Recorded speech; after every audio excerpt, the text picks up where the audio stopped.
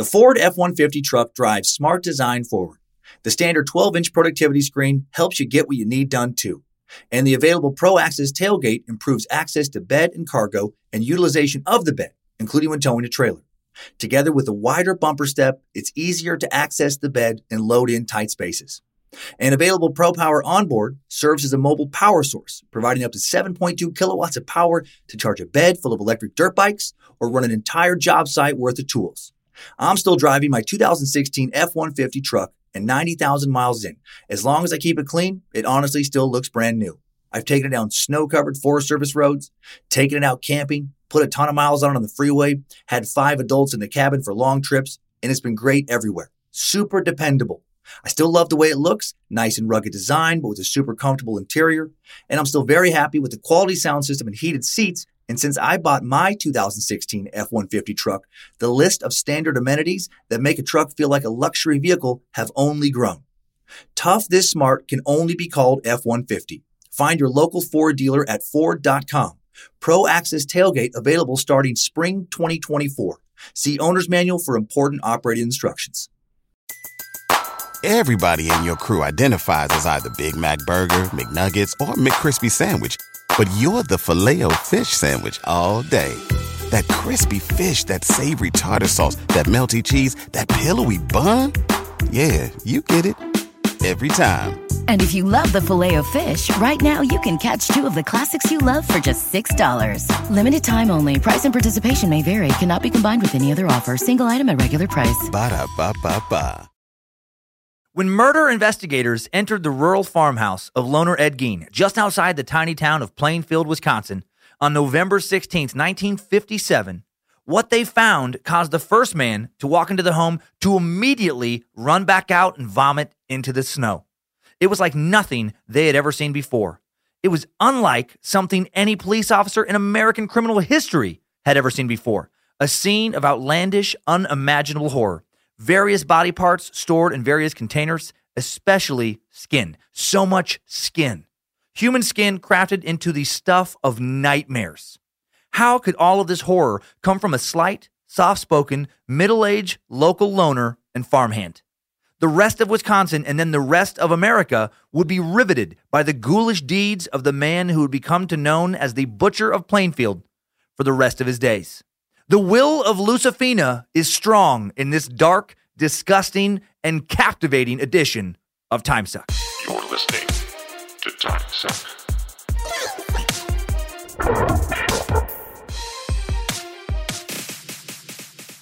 What's going on, Time Suckers and Space Lizards? Happy Friday. Thanks to all of you who voted for, any of the 3 topics that ended up being the bonus suck vote for today's topic. And at Time Suck Podcast this past week. Thanks for all the recent reviews and ratings as well. I'm Dan Cummins, and this is Time Suck. And I am truly sorry for the worst Irish accent ever committed to recorded audio that I did last week on the IRA episode. Wow. Made the mistake of trying to learn a real Irish accent, but clearly not trying hard enough. When really, I should have just went with the cartoonish first choice I had in mind, and that was the Lucky Charms commercial cartoon, right? Frosted Lucky Charms, they're magically delicious. I should have just went with that dude. But I tried to get more legit and ended up coming out as Crocodile Dundee or some shit. Got to put more work into that accent. Yikes. Just know that when Bojangles listened to that episode, I was beaten severely.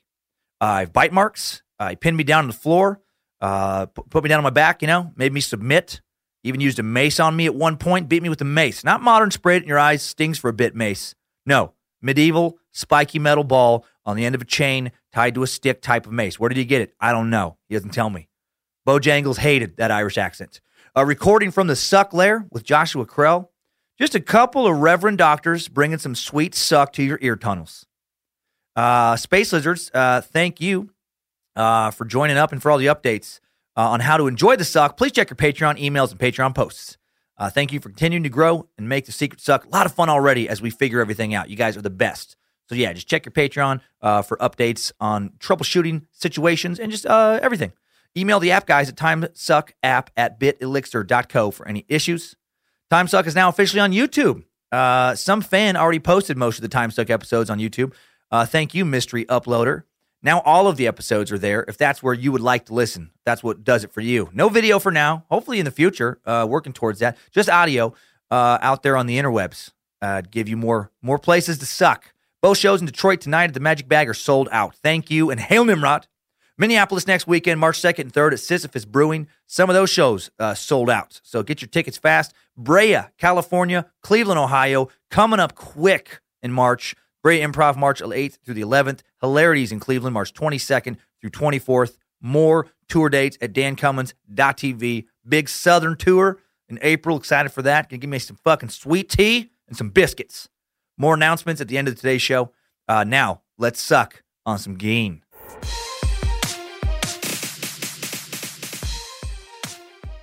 So where does a monster like Gein even come from?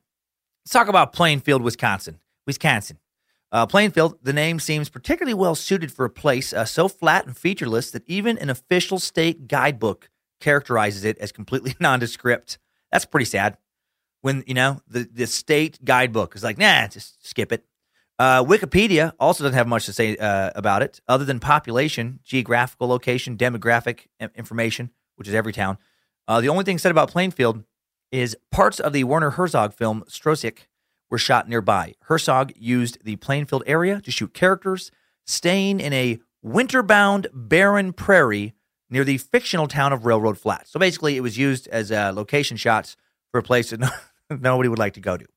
It's not good, man, when your town is used to film, in film to depict a barren location. There's a list of notable people coming from Plainfield. On that list is Ed Gein, several Wisconsin state assemblymen, and Frances Hammerstrom, naturalist and author. Again, according to Wikipedia, Frances is an ornithologist known for her work with the greater prairie chicken in Wisconsin. For somebody who's not a bird watcher, that seems super boring. What is your specialty again? The greater prairie chicken. Huh. Are those related to the sea chickens that live off the southeastern coast of Florida? You know, those amphibious chickens that lay underwater eggs? The ones whose meat they sell in the chicken of the sea cans, or the tuna cans in the grocery store. What am I talking about? Nothing. Old Atlantis episode, time suck reference. I'll show myself out. The name of Plainfield was bestowed on the town by one of its founding fathers, a transplanted New Englander named Elijah Waterman, who settled there in 1849, put up a 12 by 6 foot shanty, which served as both his home and the area's only hotel, and christened the town in honor of his birthplace in Plainfield, Vermont. 12 foot by 6 foot shanty hotel. That's only 72 square feet. I double-checked the measurement on that in my primary source for this week's Suck, which is Deviant, True Story of Ed Gein, the Original Psycho by Harold Schechter. Schechter, there we go. And it doesn't list feet. It just says a 12 by 6 shanty. But what else would it mean? 12 rooms by 6 rooms? That makes no sense. 12 inches by 6 inches? How tiny was this Elijah, son of a bitch? It's got to be feet. Talk about a shitty hotel. Where's my room? I reckon your room is the space there between the wall and Ned. Don't wake him up. Oh, Ned gets fighting mad if you disturb his peaceful slumber. 30 years after that first horrific shanty was thrown up, which sounds, again, and he lived there too. So I sleep between Ned and the other wall. You sleep between Ned and the corner wall. And then we have some other guests coming to lay as best they can around and amongst our feet. It just sounds, what a fucking terrible time to live. Anyway, 30 years after that first shanty was thrown up, the little village of Plainfield boasted several churches, a bank, a weekly newspaper, a variety of businesses, 3 general stores, 2 blacksmiths, a drugstore, a tailor shop, a farm implement warehouse. That sounds fun. A grist mill. Grist mill, by the way, is a mill for grinding grain. What the hell did they have to talk about in a weekly paper? How could they come up with new stuff every week? What would be the headline? Breaking news. Slightly less grain was ground in Ned's grist mill this week. Also, Elijah's hotel is the fucking worst. And, as always, keep an eye out for greater prairie chickens. They are ferocious, and they are everywhere. And the guy who runs that paper is a Southerner, apparently. The population remains small, always remaining under 1,000 people. Sounds like my hometown.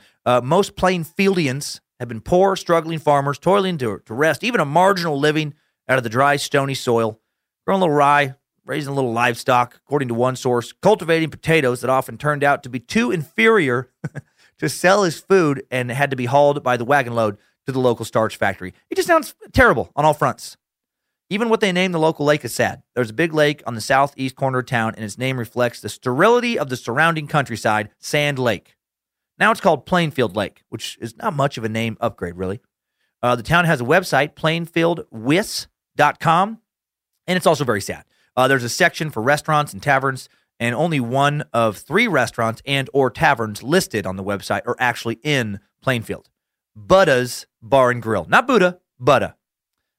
And the bar there is open from 11 a.m. to 3 question marks each day. Swear to God. I guess it just shuts down when Ned and Buddha have had their last lager for the eve. You want another old Milwaukee, Ned? No? Well, I reckon it's closing time then. See you in the morning, Ned. See you in the morning, Buddha. There's another section of the website called Recreation, and when you click that, only one business is listed, K&M Sales and Service. And it's not even in Plainfield. It's nearby Hancock. And they sell and service ATVs, snowmobiles, snowblowers, and lawnmowers. And somehow that is offered up as recreation for tourists. So what's fun to do around here? Any ziplining? Nope. What about snowmobiling? Any place to rent a snowmobile? Nope. You could buy one from K&M. That's all the recreation around here. The option to buy a snowmobile. Nope. You could buy a lawnmower too. Yeah, not much happening.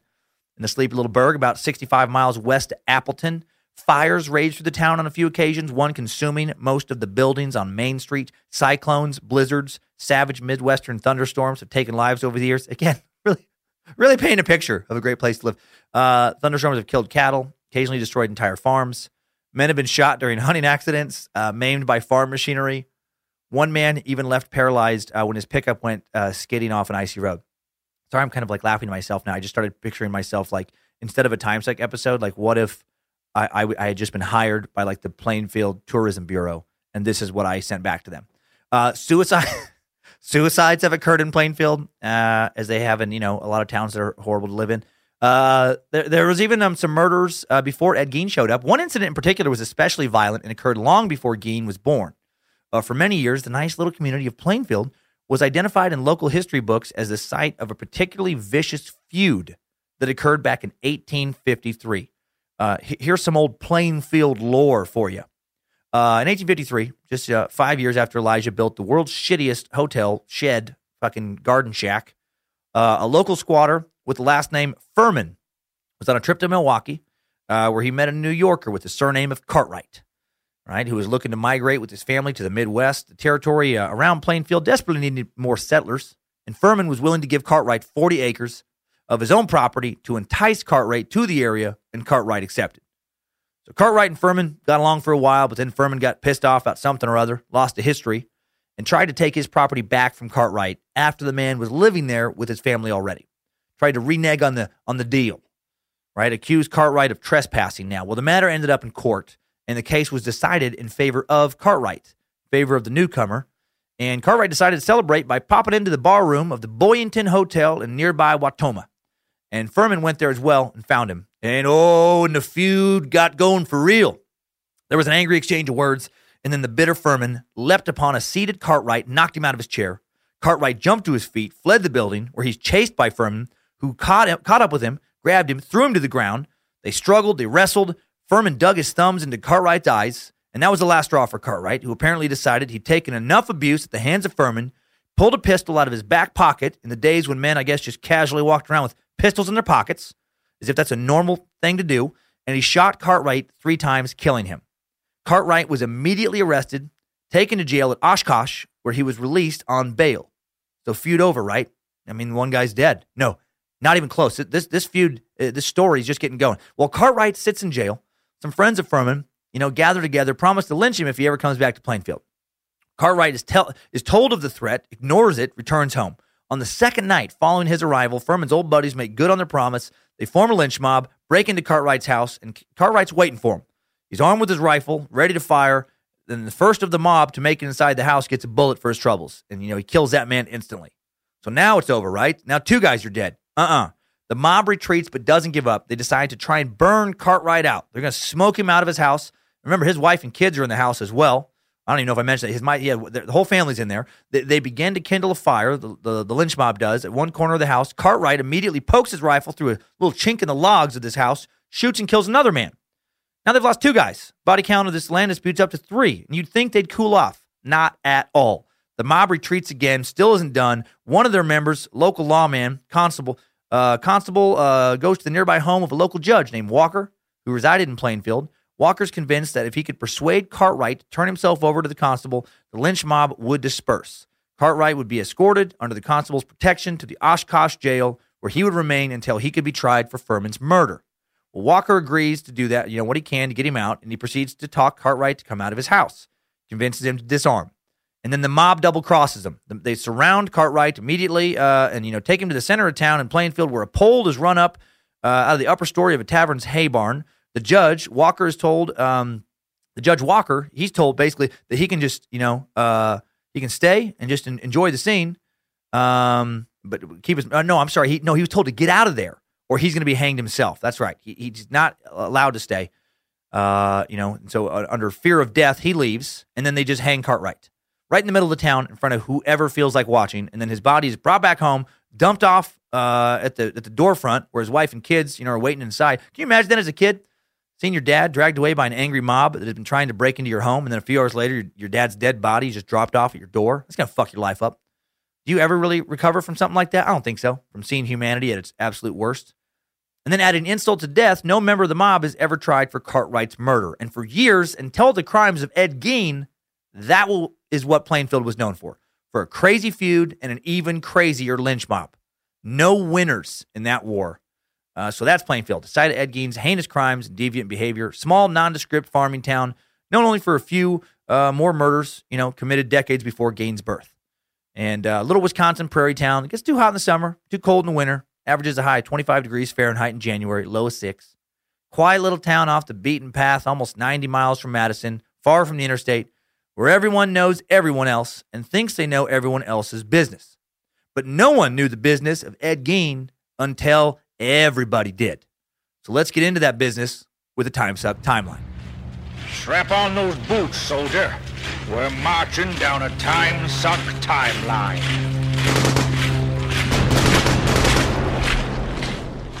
Ed Gein is born on August 27th, 1906 in La Crosse County, Wisconsin. Second of 2 boys, George Gein and Augusta Wilhelmine. Ed's father, George, was an orphan who lost his parents and older sister when they were swept away in a flood while trying to cross the Mississippi River in a wagon. Damn old-timey accidents, man. How did your family die? They were heading to town for supplies, and the river took them. Jesus, man. George was raised by grandparents living nearby, and following an elementary school education, he dropped out, as people did back then often, and became a blacksmith apprentice, spending several years laboring over the anvil and forge. As a young man, George was a down-on-his-luck drifter who bounced from job to job, sold insurance for a while, tried his hand at carpentry, worked in a tannery, worked at the city power plant and on the Chicago, Milwaukee, and St. Paul Railway. Also developed an early drinking problem, blowing most of his paychecks at the tavern. Well, Ed's mother, Augusta, couldn't have been more different from his father. Opposites attract, I guess. She came from a large and industrious family whose dour, demanding patriarch had immigrated from Germany in 1870 and settled in La Crosse. Devoutly, even fanatically religious, she had been brought up to obey a rigid code of conduct, which her father had not hesitated to reinforce with regular beatings. She was in the end her father's daughter, a stern disciplinarian, self-righteous, domineering, inflexible, never doubted for a moment the absolute correctness of her beliefs or her right to impose them by whatever means necessary on the people around her. She despised laziness and drunkenness, and somehow she ended up with George. She was, a real joy to be around, as you're going to find out in this suck. Highly judgmental, religious zealot parents. Man, they always seem to raise the best kids, don't they? God knows what these two saw in each other. A depressed, unambitious drunk and a hard-working, judgmental zealot. But they got married anyway in 1899. A lot more pressure to get married back then and to kind of, make a lot more compromises. It's not like La Crosse had some bustling single scene. And it was a match made in hell. George drank too much. He was lazy, couldn't hold down a job. Augusta walked all over him and despised him. So it was true love. He was a big man in size, broad-shouldered with some big old blacksmith muscles, but he was weak in spirit. And so Augusta's domineering tendencies grew unchecked. She had full control of the household and wielded her power ruthlessly. She'd viciously verbally abuse George, and occasionally he'd physically abuse her, slapping her across the face, dropping her to the floor. They hated each other, but they stayed together during a time when hating your spouse but staying married was fairly normal. And like people who hate each other often do, they decided to have some kids. That'll fix everything. Hey, you know how you want to kill me and I wake up every morning praying for your death? Hopefully a slow, painful death? Yeah, so fuck you. Fuck off and die. Exactly. This is exactly what I'm talking about. I was thinking, what if, now hear me out, what if we have some kids together, right? Worst case, it's a few more people around the house to also hate. You know, it'd be kind of nice to break up the hate and spread it around a bit. I yell at you, you yell at the kids. The kids, you know, they yell at you. You hit the kids, I hit you. You knock me out cold. I mean, you know, it sounds fun. What do you say? Well, even though she found sex disgusting and the work of the devil, hail Lucifina, she wanted kids and reluctantly let George stick it in her. Their first child, Henry, was born in 1902. And then, of course, Ed was born 4 years later. And Ed would be Augusta's baby. And not being close to her husband, she'd become very emotionally close to Ed. And she basically was especially determined not to let the world corrupt her sweet baby, which is incredibly ironic considering how corrupted he would become. This relationship would become the basis for the relationship between Norman Bates and his mother in the famous Alfred Hitchcock horror film Psycho. And honestly, their relationship reminds me a lot of my own mother and myself. I mean, my mom used to tell me all the time as a kid, you know, she'd say, Danny, you know, stay away from the wickedness of women, especially their trampy filth holes. You might think you're just putting your evil little meat stick in there, but really you're putting your soul in that harlot's sin tunnel, and you'll never get it back. Damnation. That's what Mom would say all the time, just damnation. She'd say, eternal damnation is what awaits in that crevice. So you tell those hussies to keep their legs shut. Keep their sin slit away from my sweet, innocent baby boy. And then she'd hug me for a long, long time and weep. And then she'd really press my face deep into her cleavage, so I had a hard time breathing. And then we'd both sob for a while. And then we'd snuggle up in bed and we'd fall asleep. You know? Man, God, memories, you know? It's been months since we've done that, really. God, moms, huh? What a silly bunch of goofballs they are. Anyway, enough about my mom. Let's talk about Augusta, especially since the stuff about my mom was nothing but lies and drivel. 1909. In 1909, Augusta's husband, unable to hold down a job, she gets a family job for him. Two of her brothers had opened up some successful grocery stores in La Crosse, and she talked them into letting George open up a new franchise. So in 1909, George Gein becomes a proprietor of a small meat and grocery shop at 914 Caledonia Street. And within 2 years, George has fucked up enough to go from being listed as the owner of this new store to being listed as a clerk. Augusta is now listed as the owner, highly unusual for the time in the area for the wife and not the husband to be listed in this manner. It says a lot about their relationship. Ed would later remember her mom doing everything at the store. She waited on the customers, handled the cash register, kept the books. Meanwhile, Ed's father shuffled about the store in a shrunken, defeated way, rearranging the goods on the shelves according to Augusta's directions, occasionally delivering some groceries. Ed thought of his mother as more God than woman. He'd claimed many years later, after being captured for his crimes, to still think she was perfect. When she yelled at him as a child, told him only a mother could love such a dreadful child, he'd cry, not because he was verbally abused, he'd cry because he was so disappointed in himself for letting such a good, virtuous woman down. Why couldn't he be a better kid for his amazing mom? But somehow, he just always seemed to fail her. From early childhood into his middle age, Ed placed all his reliance on Mama. She and she alone could be counted on to rescue him from life's many evils and dangers. Mama knew best. Mother always knew best. By 1913, Augusta had managed the store well enough to save up some money to buy a farm, and so that's what they did. There was a good living to be made from dairy cows and rye, and Augusta also wanted to get herself and her family, particularly little Eddie, far away from the evil influences of the big city of La Crosse, Wisconsin. A metropolis full of taverns and whoring harlots trying to tempt her husband George into doing more wrong. A city that would corrupt her sweet boys for certain, Eddie and Henry. A city of over 30,000 people. A regular Gotham, so urban and full of big city problems. So late that year, the Geins moved into a dairy farm in the lowlands near Camp Douglas, about 40 miles east of La Crosse. And then in 1914, the Gein clan made their second and final move, for reasons unknown, to a 195-acre farm in Plainfield, known to locals as the old John Greenfield place. Now, John Greenfield was a chicken rancher who gained a little local fame for having a high percentage of two-headed roosters. So he opened a little tourist stop in 1907 called Johnny Two Cocks. And then he lost the business in a card game, in a poker game, to two brothers who were both named Richard, and they renamed the establishment Double Dicks Two Cocks. And then they were given some money by an investor by the name of Hans Balls, and the establishment was rechristened once again Double Dicks Two Cock and Balls. And if you still believe any of this, God bless you. Just know that you make me happier than any of the other listeners. Everything about that was horseshit, other than the Gein family related it by a farm known as the John Greenfield Place. I wish it was true. I wish it was known as Double Dicks Two Cock and Balls, and it was a bunch of two-headed roosters. That'd be fucking amazing. Okay.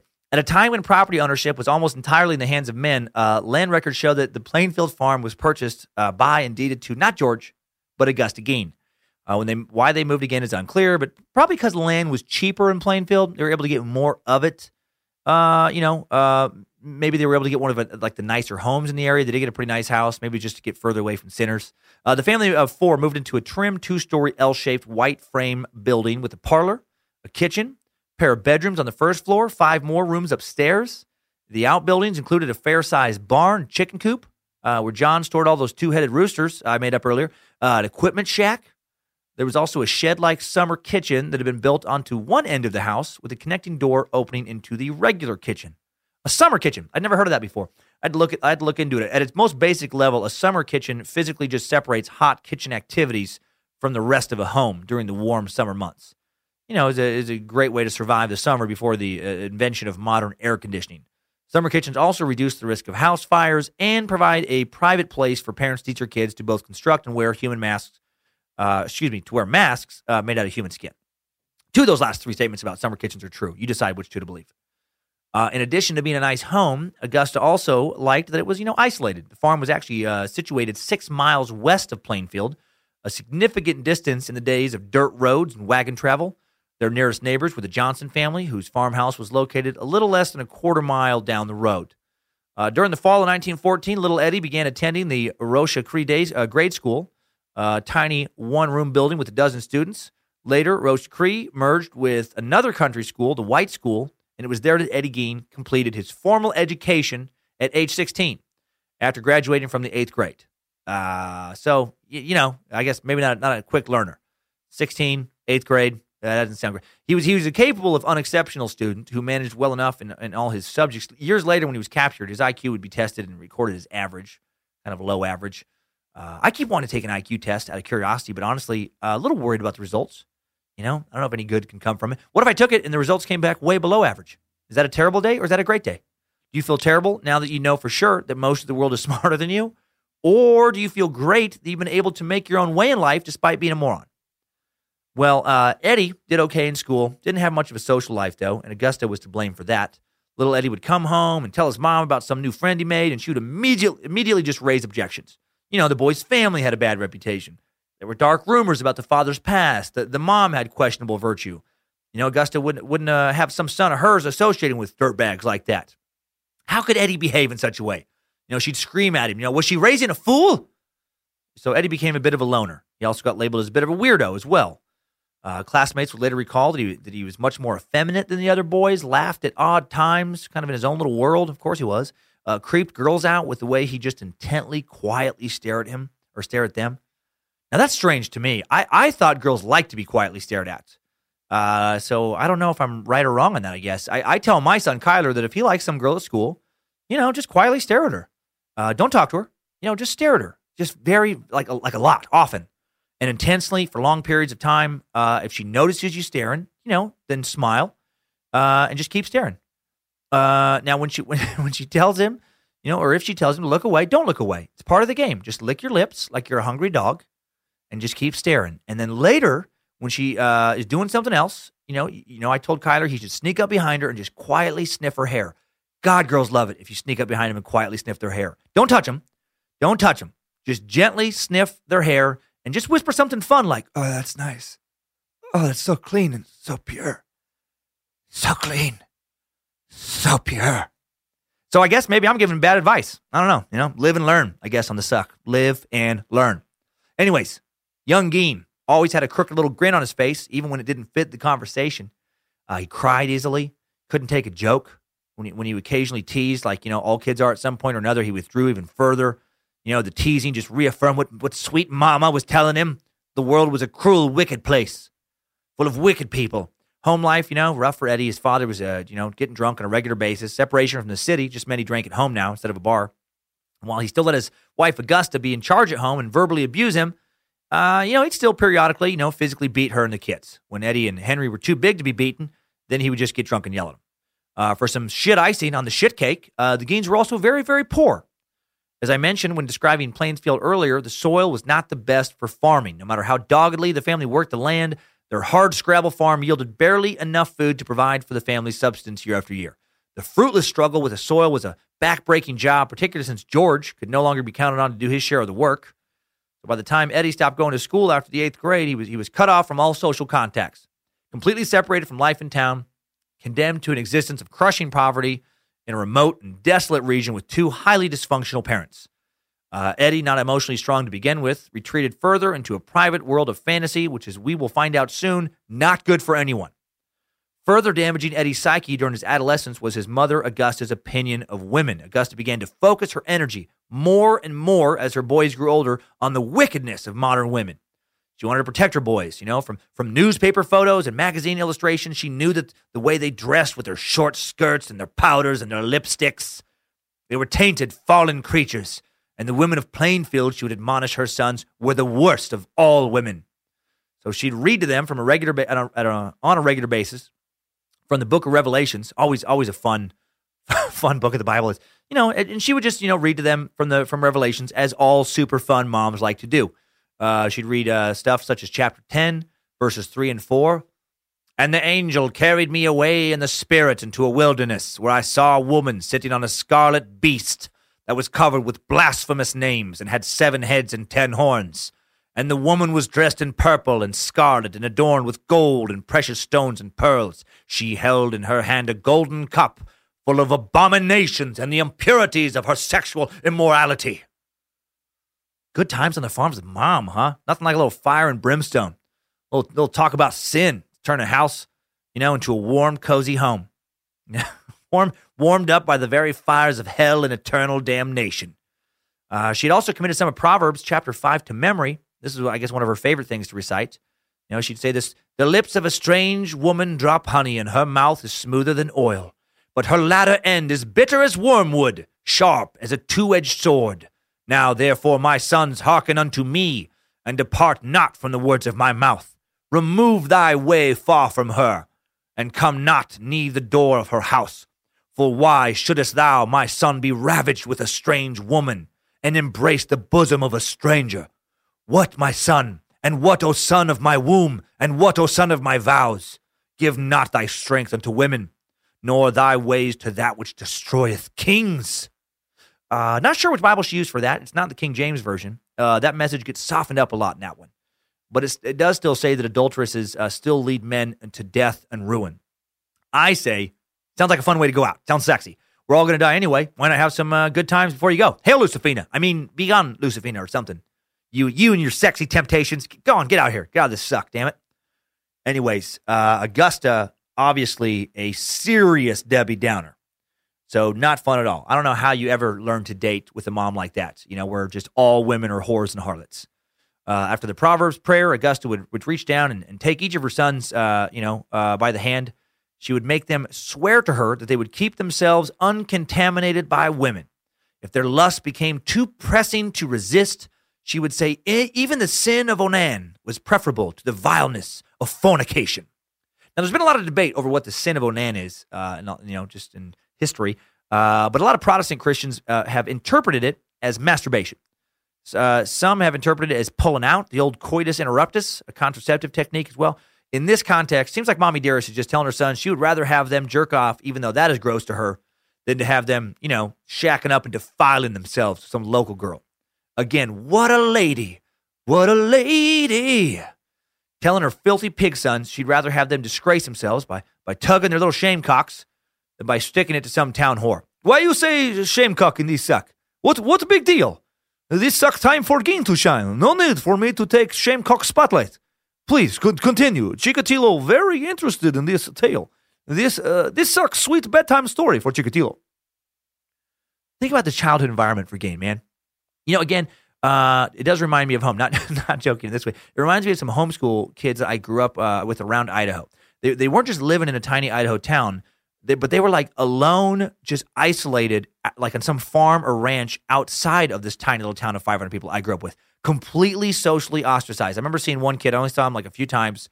Once was at a sleepover, and he was the one kid who, of course, got picked up by his mom because he couldn't take the horrible things we were talking about. Like, no joke.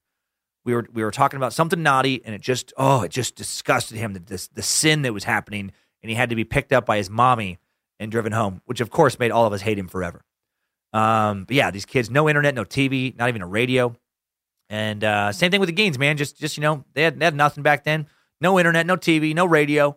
Just brother, mom, and dad, and a lot of talk about sinning. Sounds like hell. Sounds like true hell on earth.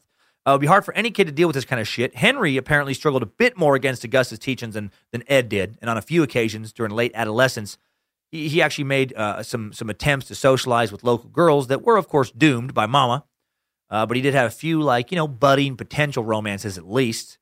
But in the end, his will was no match for his mother's. And finally, he just resigned himself to bachelorhood, a condition that was very characteristic of Augusta's male relations. Several of her brothers never took wives, never dated, and Augusta's 2 sons would remain forever unattached, bound to no other woman but their mother for as long as they lived. That is so fucking sad. Between 1914 and 1940, not a lot happened in Ed Gein's life. He worked on the farm. He stayed at home almost all the time, got lectured a lot on sinfulness, listened to his dad yell about this or that, watched his dad get drunk and try to beat his mom, sold enough crops to survive but not thrive. In over 25 years, they didn't ever make enough money to add a single renovation to their home. Paint's peeling now, wood's looking rough. And then on April Fool's Day, April 1st, 1940, Ed pulled a joke on his mom by wearing his brother's face for a skin mask. Ha ha, Mom, look, it's me and Henry on the same face. April Fools. I'm not really Ed. I'm Henry. Get it? This is his face. I killed him for the joke. No. On April 1st, George Gein, the father, died of heart failure caused by his alcoholism. Nice obituary was written up for him in the local paper, and then life went on. Ed is now 33. Henry is 38. Still live at home with mama. Still no plans to ever leave the nest. Deadbeat, drunken dad dies, and life is no better. I get living at home to save money in your 30s if the plan is to leave soon, or if you're taking care of like a sick family member, or if you're sick, and being taken care of by a family member. But if you just never left the nest and you're living, there with like a sibling or siblings who've also never left the nest, that is fucking creepy. That's creepy with a capital F. Get out. Make your own way. For God's sake, you get one shot down here on Earth, and that's how you're going to use it? Live with mommy and daddy, some weird man-child? Ugh. Henry and Ed are physically in their 30s, but clearly emotionally around like 10 or 11. They don't even date. They do start heading into town. Ed and Henry pick up the occasional odd job after dad dies, help him with some harvesting here, help him patch a roof or install a new window there, painting, repairing fences. For a brief time, Ed and Henry opened up a little rub and tug massage parlor. That never really took off, just kind of typical country stuff. 1942, Ed is called by Uncle Sam to sign up for World War II, even though he's 36 years old.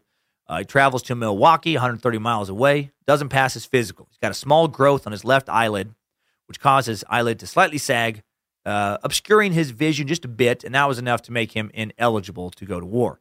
So he returned home, and the next time he'd venture that far from home would be when he was finally arrested for murder and other crimes. Oh, and I should mention that Ed and Henry never opened a rub and tug massage parlor. He was never giving happy endings, never given hand jobs to freshly massaged farmhands. That's nonsense. But not actually as creepy as what he would get up to. Not even close. And then on May 16th, 1944, Ed may have committed his first murder. That day, he and his brother Henry were battling a little marsh fire on the property, just burning some grass. They did part of the farming process, a totally normal thing to do. And then after putting out the fire, Ed claims he couldn't find Henry, and he went into town to gather a search party to come look for his brother. Well, that night, Ed leads local deputy sheriff Frank Engel directly to Henry's body, the body he supposedly couldn't find, the brother he couldn't find. Very odd. Henry was laying face down over a patch of burned grass, but there was no burn marks on him at all. He also had some unusual bruising on his forehead. Maybe Ed accidentally killed his brother because he thought Henry was some kind of trespasser. Maybe he couldn't see right. Maybe he just mistook him, Maybe he never went to an optometrist because he lived in a desolate shithole where they didn't have, proper doctors. If only he had access to today's sponsor. Today's Time Suck is brought to you by Simple Contacts. You guys know how busy I am doing this suck. It's hard to find time to even go to the doctor. And now my vision's getting a little fuzzy because I spend way too much time, way too many hours in front of a computer screen. So I have to tell you guys about my newest time-saving trick. I got my contact lenses prescription. I got it from from the Suck Dungeon just the other day in under 5 minutes using an awesome new app called Simple Contacts. Simple Contacts lets you renew your prescription and reorder your brand of lenses from anywhere in minutes through an online self-guided vision test that even I was not too dumb to take. Every test is designed and reviewed by real doctors. So they're literally bringing the doctor's office to your home. Better yet, the contact lens prices are unbeatable. Vision test, only $20. Shipping is free. Bam. Hail Nimrod.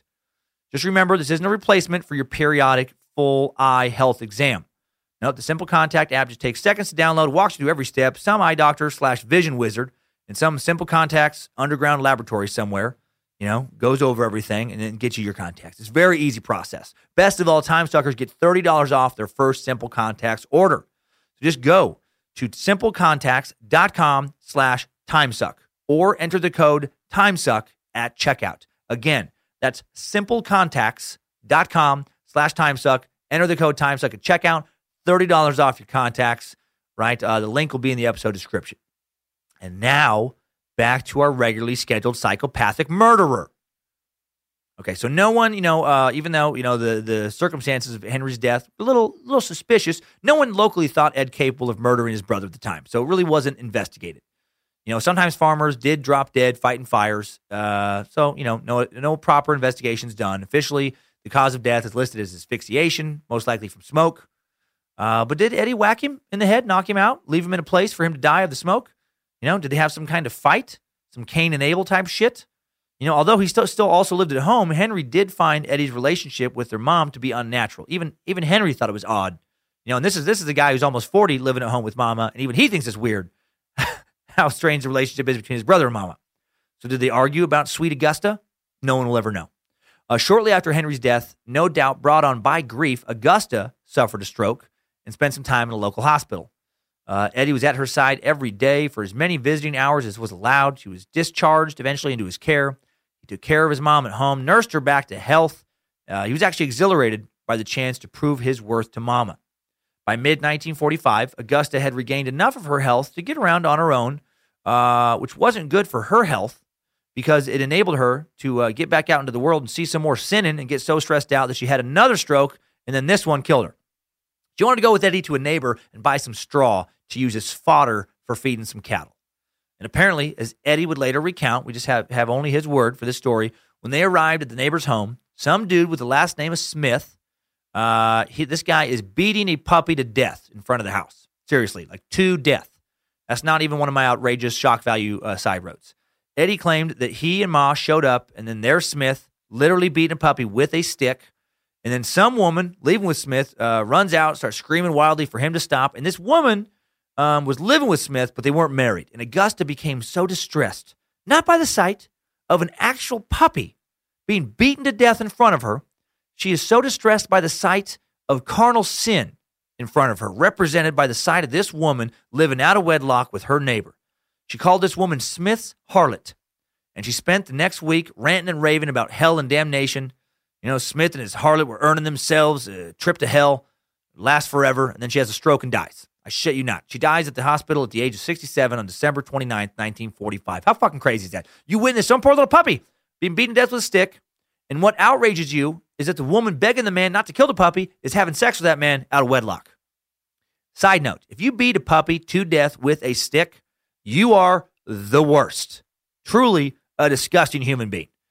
Do it as a kid, maybe there's hope for you. Do it as an adult, a puppy? Not sure you're capable of sliding back into the good person, human category. Unless, of course, you're stomping Cocker Spaniels to appease Nimrod. Hail Nimrod! Nimrod demands what he demands, and we are only left to obey his will. Who are we to question Nimrod's Cocker Spaniel puppy stomping wisdom? Anyway, Augusta was given an obituary in the Plainfield Sun, a real sad one. Mrs. Augusta Gein died at the Wild Rose Hospital on December 29th of cerebral brain hemorrhage. The body was brought back to Galt Funeral Home, where services were held December 31st. Reverend C.H. Weiss officiating. She is survived by her one son, Edward, who lives on the home farm southwest of here and is creepy as shit. I added the creepy as shit part. Wow, guess there must have been a lot happening that week in Plainfield for them to give her such a tiny obituary. They just didn't have room to write anything else. With all the weather stuff and weather-related stuff going on, they had to talk about that week. Picture Ed. Hey, how come my mom didn't get a bigger write-up? Well, Ed, we had a real busy week here in Plainfield. It snowed on Tuesday, supposed to be 4 inches, but we got closer to 5, so that took up a lot of the paper right there. And there was an incident at the Schoenheit Ranch. What incident? Well, you probably didn't hear about it with your grieving and all, but they had a heifer damn near get loose. It almost knocked a fence post out of old Blaine McAllister, his ranch, his fence post, almost knocked it out. And then when he tried to put it back in, he got some kind of cramp in his leg, and he thought he had a stroke. Oh, that's terrible. Did he have a stroke? No, he didn't have a stroke. He was just dehydrated, turns out, but he could have. And that story alone took almost both whole pages of our paper. The obituary was painfully short for someone who lived in that tiny area damn near her whole life. For some contrast, check out George's obituary from a few years before, also in the Plainfield Sun. George Gein, 66, was born on August 4th, 1873, and passed away on April 1st, 1940. His mother and father and little sister preceded him in death. They were gone to town, and he was staying home because of the high water as it was raging in the Mississippi River. The father, mother, and sister never returned, leaving him an orphan boy. This flood occurred in Vernon County a good many years ago. He lived in La Crosse until 1914, then going to Plainfield, where he has since resided. He is survived by his wife and 2 sons, Henry and Edward. He has suffered considerably for the past 3 years, but his sufferings were eased by his faith in God. He was a good husband and father and will be missed by all who knew him. A lot of nice things to say about George, who couldn't have been that well liked, right? He was a fucking angry, drunk loner. But compared to Augusta, much more well liked. Clearly, the old self-righteous battle axe was not a welcomed member of the community.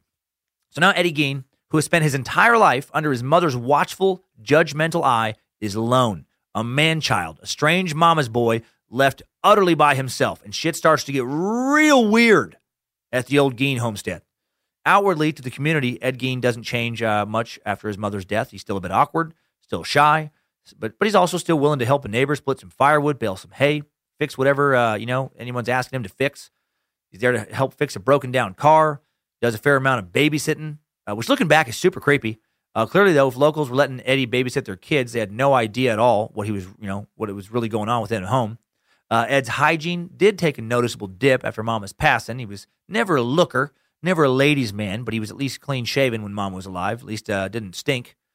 Shopkeepers would later state that he stopped shaving regularly and that he smelled like he could definitely use a bath. After Mama's passing, the local barber, James Severns, regarded Eddie with disdain, later describing him after his mother's passing as a filthy thing. The few people who stopped by at the farm noticed things had gotten even more dilapidated there. While Augusta never had money to fix up the place, she at least kept it clean. Now that she was gone, Eddie stopped doing pretty much anything at all to make it look nice. Just imagine like a 12-year-old boy just left alone to run a house. Imagine what that would look like after a couple years. He stopped doing pretty much anything at all to make it look good. Stopped mowing the lawn, stopped farming the land, just stopped putting anything away inside the house. Stopped putting food away. Equipment, sits out in the yard and rusts. Fucking kitchen stinks. Eddie supported himself by leasing some of the land of his families to neighboring farmers, doing a little odd job here and there around town and collecting some government assistance. And when harvest time came, he'd pick up a little extra work that way as well. And apparently not everyone looked down on him in that regard. A local named Floyd Reed later would describe him as the most dependable person in the county when it came to doing some farm work. Said he was hardworking, quiet, never cursed, never spoke out of turn, and was well-mannered. Other workers, though, did think he was odd. He was described by others as girlish and squeamish, didn't like hunting, which was atypical for men of the area at that time. Said he didn't like the sight of blood, which is hard to believe considering what he started getting up to at home. Couldn't stand to see an animal dressed out, which is also hard to believe considering what he'd be doing at home. He was reading a lot about violence at home. Got real into true crime magazines after Mama passed. Remember how the Iceman, Richard Kuklinski, time-suck topic for episode 51, was also into those crime mags? Well, not only did Eddie start reading these, he issues of magazines called Inside Crime and Startling Detective. He also started talking a lot about their tales of lust and murder to whoever would listen, and it creeped people out enough to have them recall this fascination of his when he get caught, a couple years later. After his mother's passing, Gein began to leave home a bit to socialize for the first time in his life. He became a regular at Mary Hogan's Tavern, a little hole-in-the-wall beer joint 7 miles down the road in the blink and you will miss it community of Pine Grove. Doesn't even have a Wikipedia page. It's unincorporated. He wasn't interested in the beer, but he was very interested in the middle-aged German lady who ran the place, Mary Hogan. She was a stocky, formidable woman who reminded Ed of his mama. She was also very different than Augusta. She would have never been caught dead in a bar. She was rumored to have a shady past. She was twice divorced, rumored to have run a brothel in Chicago years before where she supposedly had mob connections. And then when he's not at Mary's Tavern, Eddie's home alone, beginning to obsess over some very peculiar fantasies. He becomes fascinated with the World War II veteran he's read about who had traveled to Denmark to have a sex reassignment surgery. Eddie fantasized about what he'd look like as a woman. He'd been fantasizing about that since he was a small child, but never was able to indulge those fantasies. He also never even knew exactly what a vagina looked like when Mom was around. Dude in his 30s has no idea what a vagina looks like. Now he's able to buy essentially some very soft porn in the form of these pulp crime mags, some of which feature drawings of nude women. He also becomes obsessed with Nazi war crimes. Can't get enough of the tales of torture and death. Lucifina has begun to take hold of little Eddie. He becomes really obsessed with death, cutting out the obituary section of local papers and saving the cuttings. He reads pulp tales of cannibalism, any kind of murder he can find. He searches the paper for tales of car accidents and for tragedy. He has few visitors and feels increasingly alone in the world. And he starts to become a little mentally unhinged. Starts hearing voices around the farm from time to time. Starts to feel like he's being watched here and there. His mind is playing tricks on him. He misses Mama terribly. Nothing has seemed totally real since she's passed. And then on December 8th, 1954, that tavern owner, Mary Hogan, disappears. A local farmer named Seymour Lester walks into the tavern that afternoon, is immediately struck by the eerie silence. He notices a pool of blood on the floor and rushes off to the closest farm where he calls Villis Waterman, the sheriff of Pine Grove. And Villis and the sheriff of Stevens Point both arrive and find a spent .32 caliber cartridge on the floor next to some blood. The patch of the blood has been streaked as if a body has been dragged through it. A blood trail leads to the parking lot where it stops abruptly as if the body has been dragged to the car and then driven away. The state crime lab in Madison is contacted. They come and dust the tavern crime scene for fingerprints and other clues. An alert is transmitted to Chicago police where Hogan used to live. Nothing generates any leads, and a year goes by with no developments in the case. On December 8th, 1955, the one-year anniversary of Mary's disappearance, the front page of the Plainfield Sun reads, "What happened to Mary Hogan?" The paper runs the same headline a year later in 1956, and the 1956 column in the paper reads, "After 2 full years, complete mystery surrounds the disappearance of Mary Hogan, who apparently was shot and dragged from her town of Pine Grove Tavern on December 8th, 1954. Nothing, absolutely nothing has come to light, and the questions concerning the whereabouts of Mary Hogan's body are as unknown today as they were on that bleak December day when a neighbor stepped into the tavern to find a strangely silent building and a pool of blood splashed on the floor." Following the disappearance of Mary Hogan, a series of crimes took place in the Almond area, some miles to the east, but along the same highway. Other crimes were committed at Wild Rose and at Plainfield. Some of these crimes were partly solved by the confessions of a town of an almond man. But insofar as the Mary Hogan case is concerned, it is still a complete and deep, dark mystery. Speculation is still rife about what happened to her, and people still talk about Mary Hogan. Was it something out of her past that caught up with her? Or was it just plain local hoodlums who perpetrated the crime? Was the body of Mary Hogan taken away and cremated somewhere, as people surmise? Or does the body of Mary Hogan lie rotting in some lonely town of Pine Grove or some nearby area grave? The authorities don't know. No one knows, that is, except the murderers themselves. Dun, dun, dun! What happened to Mary? Well, turns out she would not be rotten in the ground anywhere. It was much, much more disgusting than that. Some locals Eddie worked for at a farmhand as a farmhand on little odd jobs knew he liked Mary, knew he liked to visit her at the tavern, and a variety of locals would later recall him saying some creepy shit when they'd ask Eddie about her. He would say, "She's at the farm right now," and he'd grin his odd, crooked little grin. I went and get her in my pickup and took her home. Pretty ballsy, or pretty insane, considering he did actually pick her up and take her home. Weird rumors began to circulate about who was at Eddie's home around that time as well. Various local kids who stopped by to visit would later claim that Eddie had some preserved human heads at the house. They assumed they were fake, some kind of Halloween getup. Some said the heads were shrunken. Others said they were full size. And like with Mary's disappearance, when local adults would ask about him, he'd admit it. He'd say, "Oh yeah, I keep him in the bedroom," just shit like that. But he was just so strange and odd. People just thought he was joking. So the Gein home began to gather a reputation amongst locals as a haunted house. This is before his capture. And then on November 16th, 1957, another disappearance rocks the local community. 58-year-old Plainfield hardware store owner and widow Bernice Warden disappears. She was last seen at the store that morning by her son Frank, and then she vanishes. When Frank heard from another local that afternoon that he'd seen Bernice's truck leave town that morning and that she hadn't returned since, but that she'd left the lights on in the store, he was instantly concerned. And then he checked the store and found a similar scene to the one at Mary Hogan's Tavern. Right, a pool of blood on the floor, trail of blood, like a body's been dragged through it that led to the back door where it abruptly stopped after, a few feet outside, as if, she'd been wounded and then dragged out to a vehicle and driven away. Again, just like Mary. So Frank called the police, and as soon as they arrived, he blamed Ed Gein, saying he's done something to her.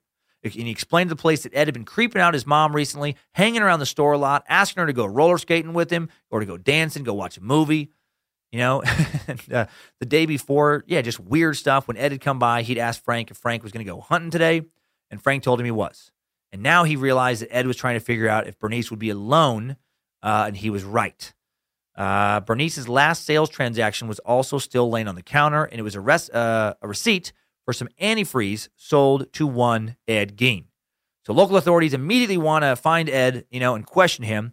And he makes their job incredibly easy. He just shows up at the crime scene right after Frank gets there, before they even had to take off to find him. Some child of one of Eddie's neighbors heard about the Bernice disappearance, heard there was a bunch of cop cars in town, there's a big fuss going on, and he wanted to come into town and check it out, find out what the uproar was about.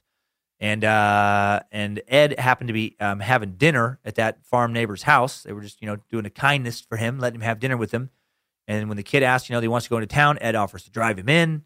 And when he gets there, he is immediately taken in for questions, and then some other investigators take off to search his house and his property for the body of Bernice. And what they find inside Ed Gein's home is truly some super scary stuff. Super scary stuff.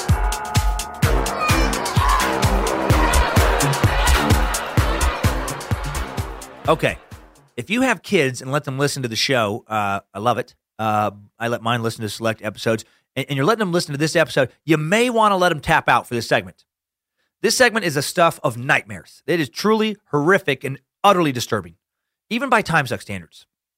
Ed Gein's home was a preposterous house of horrors, like something out of an over-the-top B-horror movie. In addition to the movie Psycho being based on / inspired by the life and crimes of Ed Gein, the movie The Texas Chainsaw Massacre, also inspired partly by Gein, particularly the character of Leatherface, wears a mask of human skin. Character of Buffalo Bill in Silence of the Lambs, partially based on Gein. That whole, would you fuck me? I'd fuck me. That guy. The one dancing in front of the mirror with his wiener tucked between his legs. The one who wanted to create a woman suit out of human skin.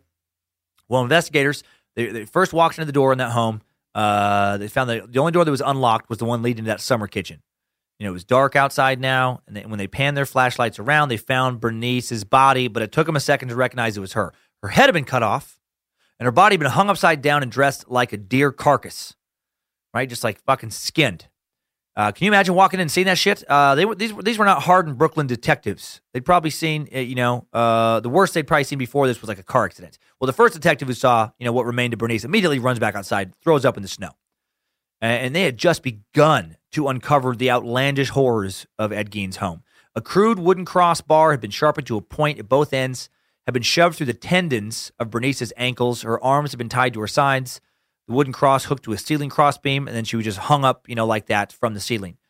More investigators arrived, and the men began searching the rest of the house by flashlight, and kerosene lamp. One of the officers first notices an odd-looking soup bowl on the kitchen table, and it was an odd soup bowl. It was a sawed-off, boiled clean top of a human skull. Turns out it was one of several skull caps scattered around Gein's house.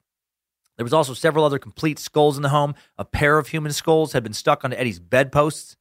Noticing an odd-looking kitchen chair, one of the detectives realized that the woven cane seat had been taken out and been replaced with strips of human skin.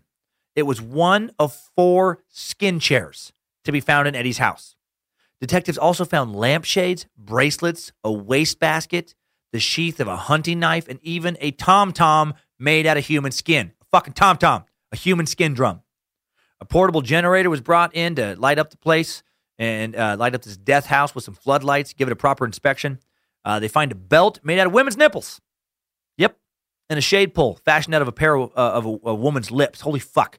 They find a belt made out of human nipples. At one point during the search, Alan Wilimowski, a crime lab specialist, picked up an old shoebox and found a sizable collection of female genitalia inside. That was how it was described in what I read. A sizable collection. There were 9 different vulvas. Most, fuck, makes me want to throw up. I put this together. I already know what's coming, and I still want to throw up. They found 9 different vulvas. Oh, most of them are old, dried, shriveled up, daubed with silver paint, trimmed with red ribbons. Jesus Christ. Seriously. One was fresh. The fresh one, they noticed had been sprinkled with salt. I'm guessing that person threw up too. Hopefully he did. What if he did? What if he didn't throw up? What if you opened a shoebox full of vulvas and you got a boner? That'd be bad. That'd be bad for your mental health. Like, you are fucked up for life if you open a shoebox of vulvas and immediately hard as a rock. Another box contained 4 human noses. The old nose box. Put that nose box on the shelf over there next to the vulva box. There was a Quaker Oats box filled with chunks of human scalp. He kept everything. Waste not, want not, I guess. Probably some advice Mama gave him. The nose box was strangely labeled Bojangles Good Boy Treats. Oh, no, Bojangles. Eating noses with Eddie Gein? What the fuck? Bad dog. Bad dog. We can't have our one-eyed, 3-legged pit bull mascot of the suck showing up in some nasty-ass episodes and eating some noses. Oh, this is also terribly creepy. Super messed up to remove a bunch of vulvas from women's bodies. Way creepier to keep them in a somewhat organized fashion. You know that he debated what kind of box he should use for the vulvas. I was thinking about a cereal box, but it's just too deep. It's too hard to grab a vulva. You have to grab a whole handful just to get one vulva. That's why I went with the shoebox, officers. They should rename shoeboxes vulva boxes. They really are quite perfect for vulva storage. Incredibly, this keeps getting even creepier. Investigators also found leggings made from actual human leg skin leggings. And they found a torso vest. They found a fucking vest made out of tan skin from a woman's torso, breasts included. Cords woven into the skin so you could wear it nice and tight. You could tie it off in your back. It's like Ed was preparing for the most horrific fashion show of all time. And you know who doesn't make a vest out of human skin? Today's sponsor. Today's Time Suck is brought to you by Madison Mike's Meat Shack. Madison Mike sends the best meats on the market from his Wisconsin butcher shed right to your home. Leg meat, chest meat, face meat, vulva meat, nose meat. You name it, Mike's got it. He has the largest collection of human face masks in the Midwest area. Titty vests are the one thing Mike will not sell. And, of course, that is not one of today's sponsors. Time Suck is brought to you by Mack Weldon.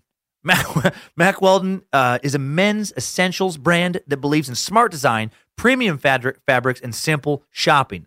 Mack Weldon boxer briefs are the best. And I can say that from personal experience. Man, I can say from personal experience that the online ordering situation is smooth and easy. Do it from your PC. Do it from your phone. Insanely soft with mesh zones to keep your cock and balls cool, cozy, and not smelling like Ed Gein's summer kitchen. They even have a line of silver underwear and shirts that are naturally antimicrobial, which means they eliminate odor. Even Chikatilo likes them. If I'm not stroking Shamecock and must wear a boxer for a wedding or a formal occasion, I wear Mack Weldon boxers.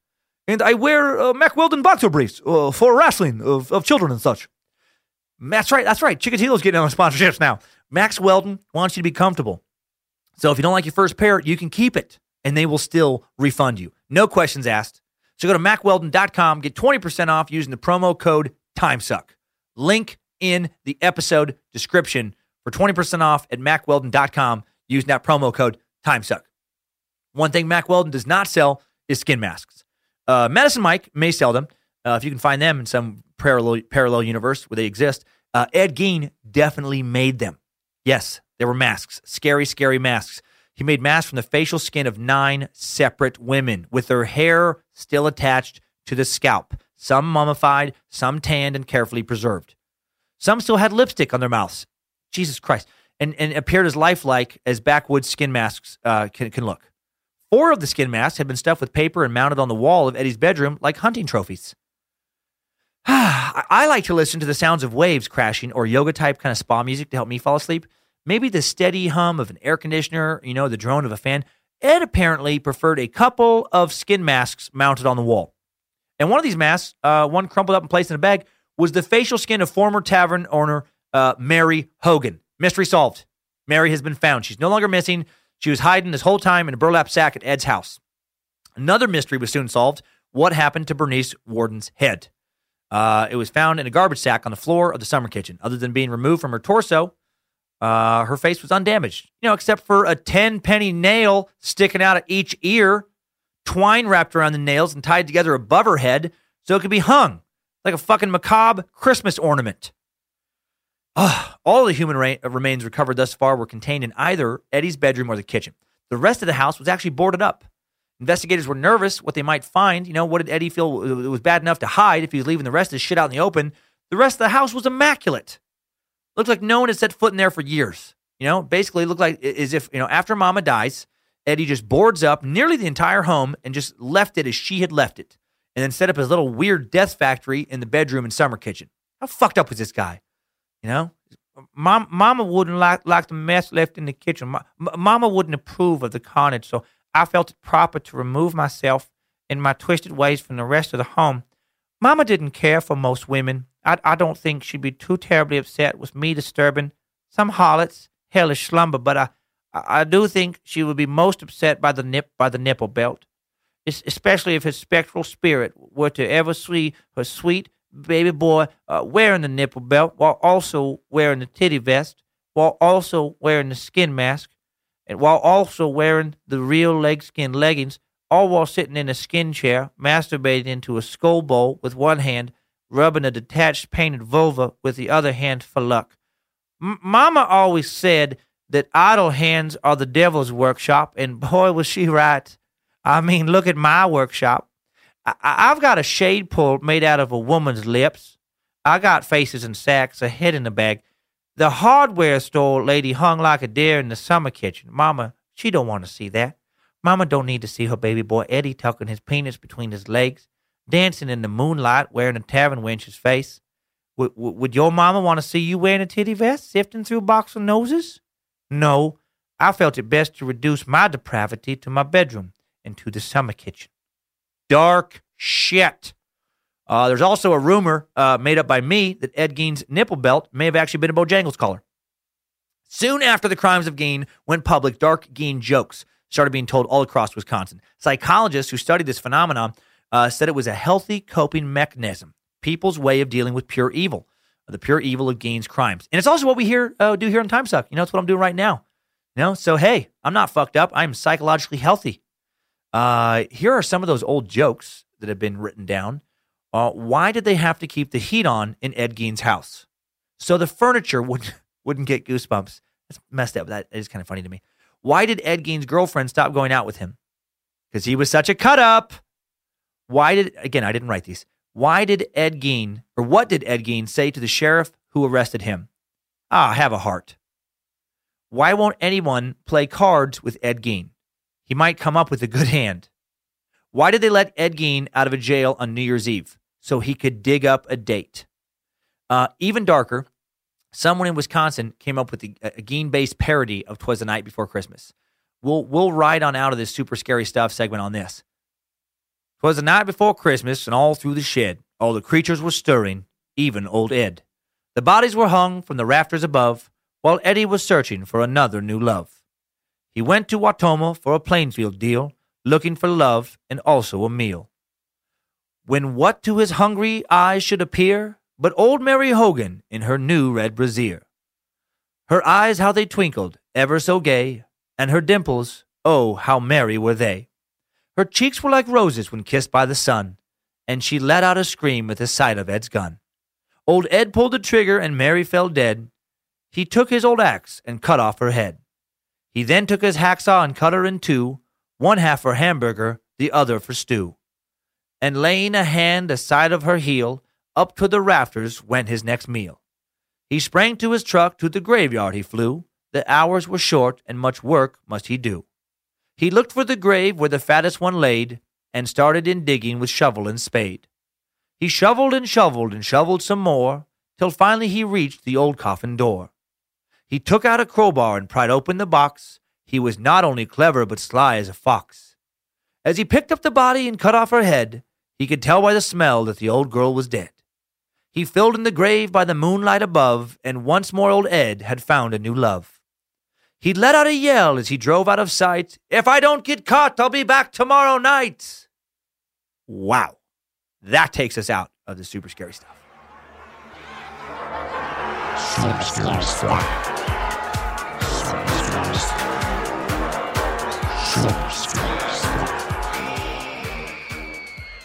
So, Wisconsin had a few dark laughs, thanks to Gein. Unless you lived in Plainfield itself, then it wasn't so funny. Plainfield had become the laughingstock of Wisconsin. The reaction there to his crimes was basically sadness and anger. Of course it was. He had been wearing their relatives. Of course they're a little bit upset. Literally wearing their aunts, sisters, mothers. For a long time, the community experienced a sense of collective shock, and then people did their best not to talk about it. You know, always funny as long as it doesn't happen to you. Isn't that the way comedy works for many of us? Everyone can take a joke until it hits on something, that emotionally triggers them, until it gets personal, and then suddenly it's real serious. Anyway, time to check back in on the star of the show, Eddie Gein. Where is the Plainsfield Fiend during all of this? And actually, really quick, before we get back to the dates, the song seemed to indicate that he was a cannibal. There actually is no proof of cannibalism. He never confessed that. There was no evidence that he actually ever ate these people. He just seemed to have wanted the skin. And we'll talk about later, no sexual interest even, apparently. Okay, November 16th, 1957, though, back there, following his arrest, Eddie is taken to the bustling town of Wautoma, just over 2,000 people in the self-described Christmas capital of the world, locked in the county jailhouse. Trio of guards watch over him. And then at 2:30 a.m., Sheriff Art Sheely arrives and is so disturbed by what he'd seen previously at the Gein farmhouse and is so angry that Gein has not already confessed to the murder of Bernice Worden that he grabs Gein and starts slamming him into the walls of the cell, demanding that he confessed. Gein will not, and then he reportedly assaults Gein further by banging his head and face into a brick wall, doing enough damage that when Gein does finally confess, his initial confession is ruled as inadmissible. Sheriff Sheely was so traumatized by Gein's crimes that when he died of heart failure at the age of 43, just 6 years later, a friend would say that Gein had killed him just as sure as he had killed Bernice. Well, Gein does finally confess to the murders of both Bernice Worden and Mary Hogan, and as much as Ed Gein, as much as he could or would confess. He remembered dragging bodies to the truck and holding a gun, but not really pulling the trigger. It's kind of one of those kind of confessions, and it would not actually land him in prison. On November 21st, 1957, Gein is arraigned on one count of first-degree murder in Waushara County Court. For some strange budgetary reasoning, they decided against pursuing a pair of murder charges, and they did not pursue a charge of murder with Mary Hogan, the tavern keeper. And Gein pleads not guilty by reason of insanity.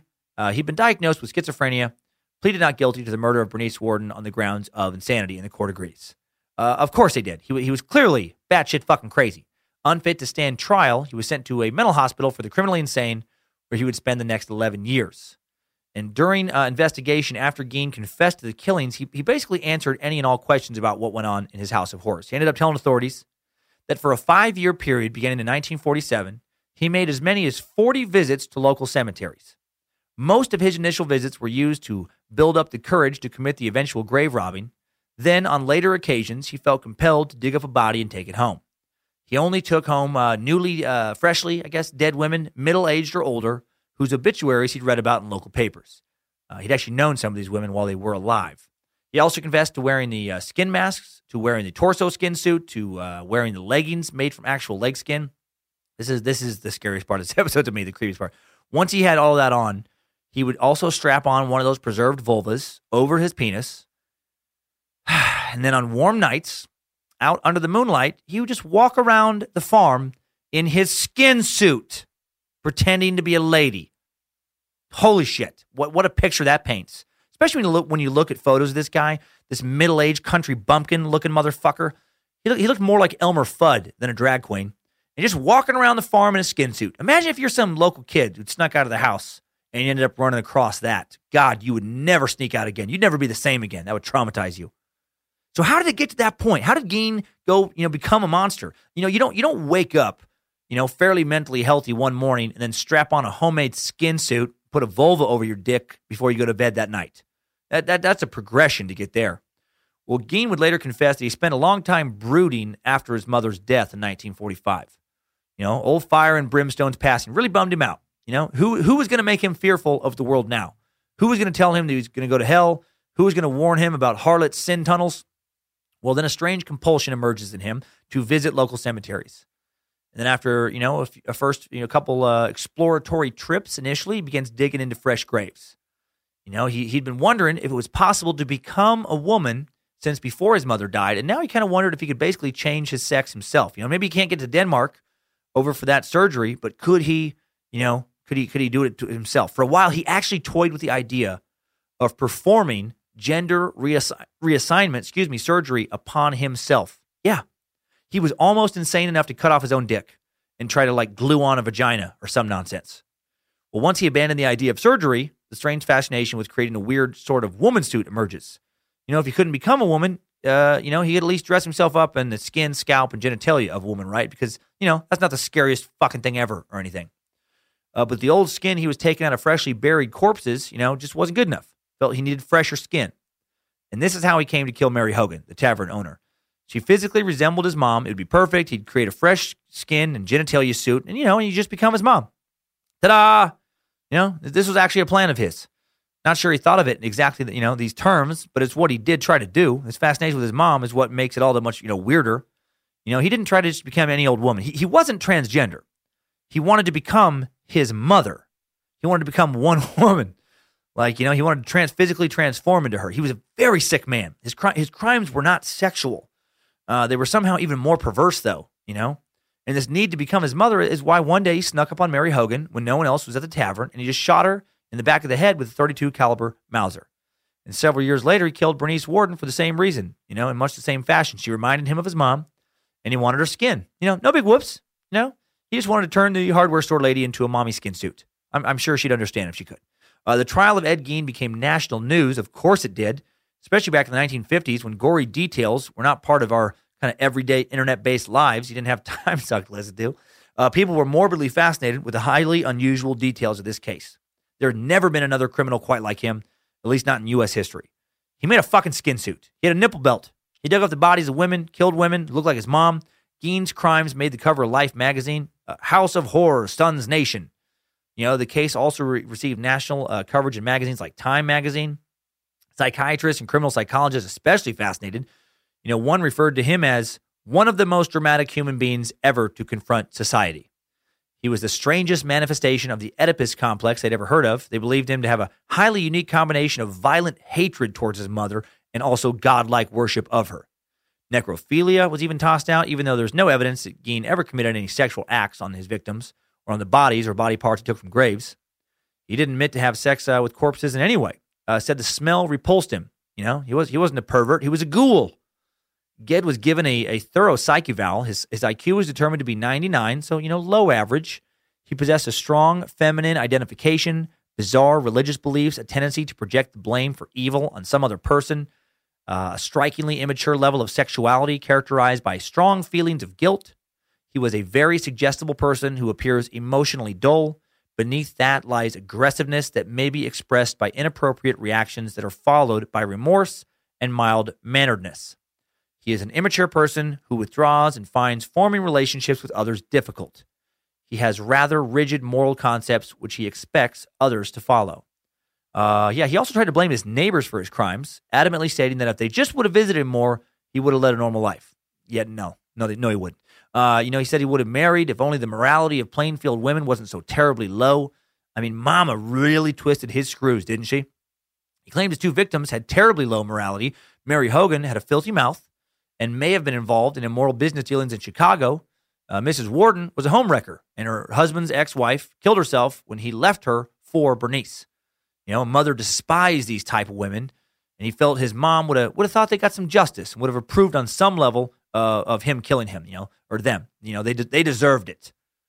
I love how people rationalize, like lunatics rationalize stuff. I mean, she had a potty mouth, so how could I not turn her into a skin suit? She brought it on herself. He also denied sexual attraction to either victim, denied ever having a sexual experience in his life, other than occasional masturbation. Although Ed would deny it himself, he would weep when speaking of his mother because he loved her so much. Psychiatrists felt that when he killed Mary and Bernice, he was also killing his mother, and that's what he would deny. He would deny that he was trying to kill his mom. He denied any feelings of angst towards her, But apparently, a part of him despised and hated her. According to the psychologist and psychiatrist, she had tormented him and ruined his life, and it was just that part of him he was just unwilling or unable to face. And then in 1968, Gein was somehow declared fit to stand trial. Some doctors determined that he had mentally recovered enough to take responsibility for his crimes. He was mentally able to confer with counsel and participate in his defense. So a trial began on November 7th, 1968, and it just lasted for a week. A psychiatrist testified that Gein had told him that he did not know whether the killing of Bernice Warden was intentional or accidental. Gein had told him that while he examined a gun in Warden's store, the gun went off, killing Warden. Oh, whoops. Oh, did I do that? Gein testified that after trying to load a bullet into the rifle, it discharged. He was just randomly putting a bullet in there. It looked like a good place to get his gun ready for some hunting in the middle of a tavern. He said he had not aimed the rifle at Warden. No, of course not. It was all an accident, and did not remember anything else that happened that morning. I'm not particularly sure I aimed it upon her. I may have just been showing her my gun because I thought it was a mighty fine rifle. She probably asked to look inside the barrel to examine it. I cannot quite recall. She may have said, "Oh, Ed, the safety's on, silly." Just pointed at me and pulled the trigger for a nice laugh for the both of us. I cannot quite recall. Gein's trial was held without a jury. Judge Robert H. Golmar presided, and Gein was found guilty by Golmar on November 14th, guilty of murder. However, a second trial dealt with Gein's sanity, and after testimony by doctors for the prosecution and defense, Golmar ruled Gein not guilty by reason of insanity and ordered him committed to Central State Hospital for the criminally insane. So essentially, the whole trial was a huge fucking waste of everyone's time, like too many trials seem to be. Interesting note regarding the insanity ruling, one psychiatrist said that if anyone was ever crazy, it was Gein. Agreed. The people of Plainfield, however, were outraged. They felt like he was faking it, man. He went to school with them. He'd watched their kids. He'd worked with them on their farms. They felt like he was only crazy when he wanted to be crazy. They also had a cumulative total of 0 mental health degrees amongst them. Sane or not, and I think not, Gein spent the rest of his life in a mental health facility. And he appeared to be really, really happy there, actually, for the most part. You got 3 square meals. There were people to talk to. What a sad commentary on your former life when after being committed to a mental institution, you're the happiest you've ever been. He was a content, docile patient who never needed to be tranquilized, never wanted to leave. Not for many years at least. In 1974, he did start to get some cabin fever and petitioned to be reevaluated to see if he could be discharged back into society. He was reevaluated and still deemed a threat. His psychosis believed to be simmering right under the surface and able to be activated under the right conditions. And then on July 26, 1984, Ed Gein died of lung cancer at the Mendota Mental Health Institute in Madison, Wisconsin. He was 77. And that takes us out of this time suck timeline. Good job, soldier. You made it back. Barely.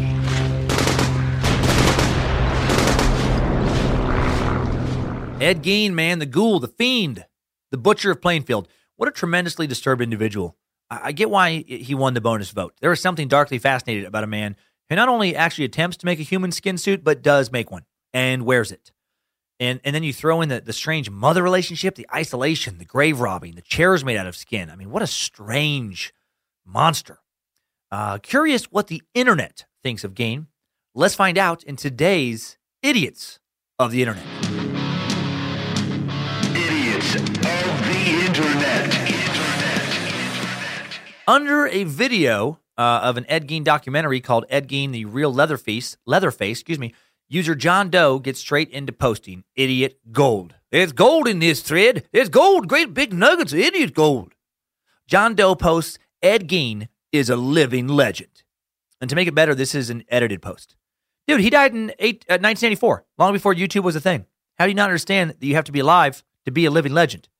I mean, I would get if you posted he was a living legend, a legend in his own time. Like that might work. And you edited this. You had a chance to change it to he is a legend. But nope. It's going to go with, yep, he is a living legend. Okay. User Dirty Blonde posts, he wasn't a bad man. He was just misunderstood. No, I think he was pretty bad.